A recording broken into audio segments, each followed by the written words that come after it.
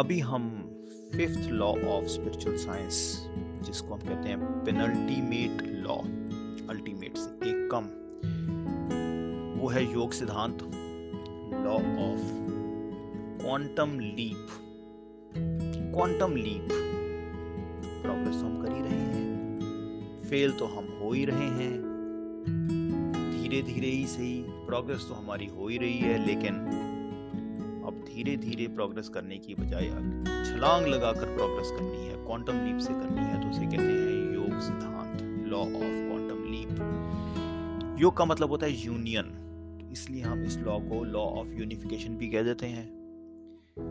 और योग, अगर हमने स्पिरिचुअल स्क्रिप्चर्स में और हिंदू फिलॉसफी में देखा जाए या किसी और रिलीजियस प्रैक्टिस में देखा जाए, तो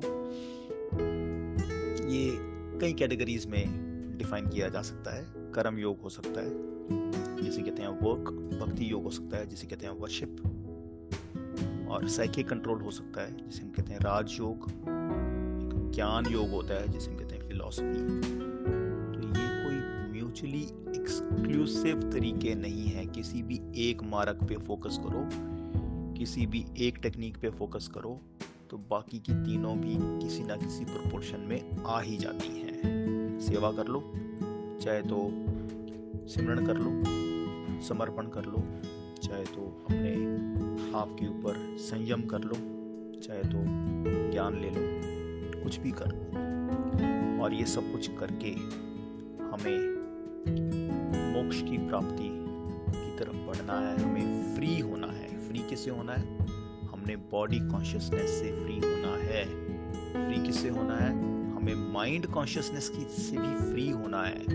I am not just a body, I am not just a mind, I am spirit, and the spirit is a free spirit. ये हमारा पहला सिद्धांत था।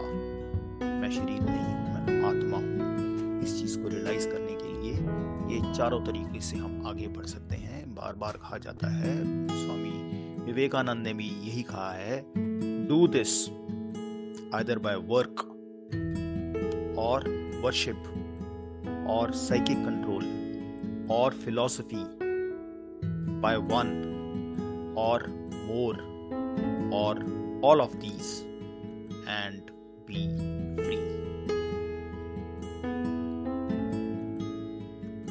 Why be free? Because each soul is potentially divine, and the goal is to manifest this divinity by controlling nature, external and internal. इससे ज्यादा खुले शब्दों में और कोई क्या ही बोलेगा।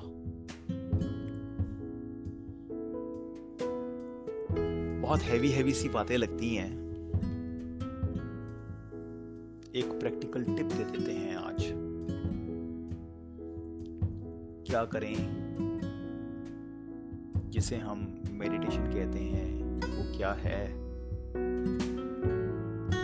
जिसे हम ध्यान कहते हैं, वो क्या है? अगर आप इसकी ABC सीखना चाहते हैं, बहुत सिंपल है। A, observe your mind, and if you cannot observe your mind, it's very difficult, at least you can observe your breath. Breath is going in, breath is coming out. You will find that when you start observing your breath, you start controlling your breath. इसको practice करते चले जाओ, and ultimately you will reach a stage when you will be able to observe your breath without controlling it. करने पे पता चलेगा। जब ऐसा हो जाएगा, your mind will be still. I said ABC of ध्यान. A, when breath is observed, your mind is still. B, When mind is still, cosmic energy flows in. पूरे ब्रह्मांड की शक्ति, ऊर्जा जब हमारा मन शांत हो जाता है हमारे में आ जाती है. And see, when cosmic energy accumulates, you get enlightened. You realize your true self. जब ये ब्रह्मांड की ऊर्जा तुम्हारे बीच में इकट्ठी होती चली जाती है तो तीसरा नेत्र जिसे कहते हैं वो खुल जाता है, तुम्हें आत्मज्ञान हो जाता है. You realize your true self. कुछ भी करने के लिए सिर्फ पढ़कर प्रैक्टिस करना मुश्किल हो सकता है. need a mentor, you need a guru. क्योंकि उलझाने वाले बहुत हैं दुनिया में, मार्केट भरी पड़ी है ढोंगी बाबा की. लेकिन इस उद्यान में, इस अंधकार में, इस वाइल्डनेस में, इस डार्कनेस में कोई हमें सीधा सीधा बता दे करना क्या है. वो सतगुरु है. उसके ऊपर मैं बलिहार जाता हूँ, उसके ऊपर मैं अपने आप को सैक्रिफाइस कर देता हूँ. जो मेरे को हर वक्त, हर पल, हर क्षण भगवान की प्रेजेंस को फील कराता है, उसका नाम जपाता है.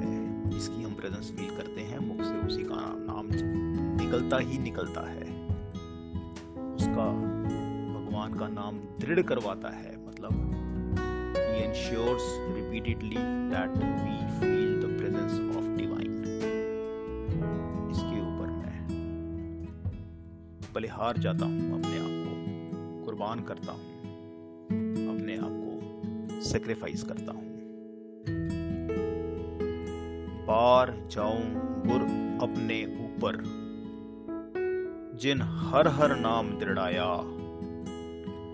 महा उद्यान अंधकार में जिन सीधा मार्ग दिखाया. जरा गौर करें.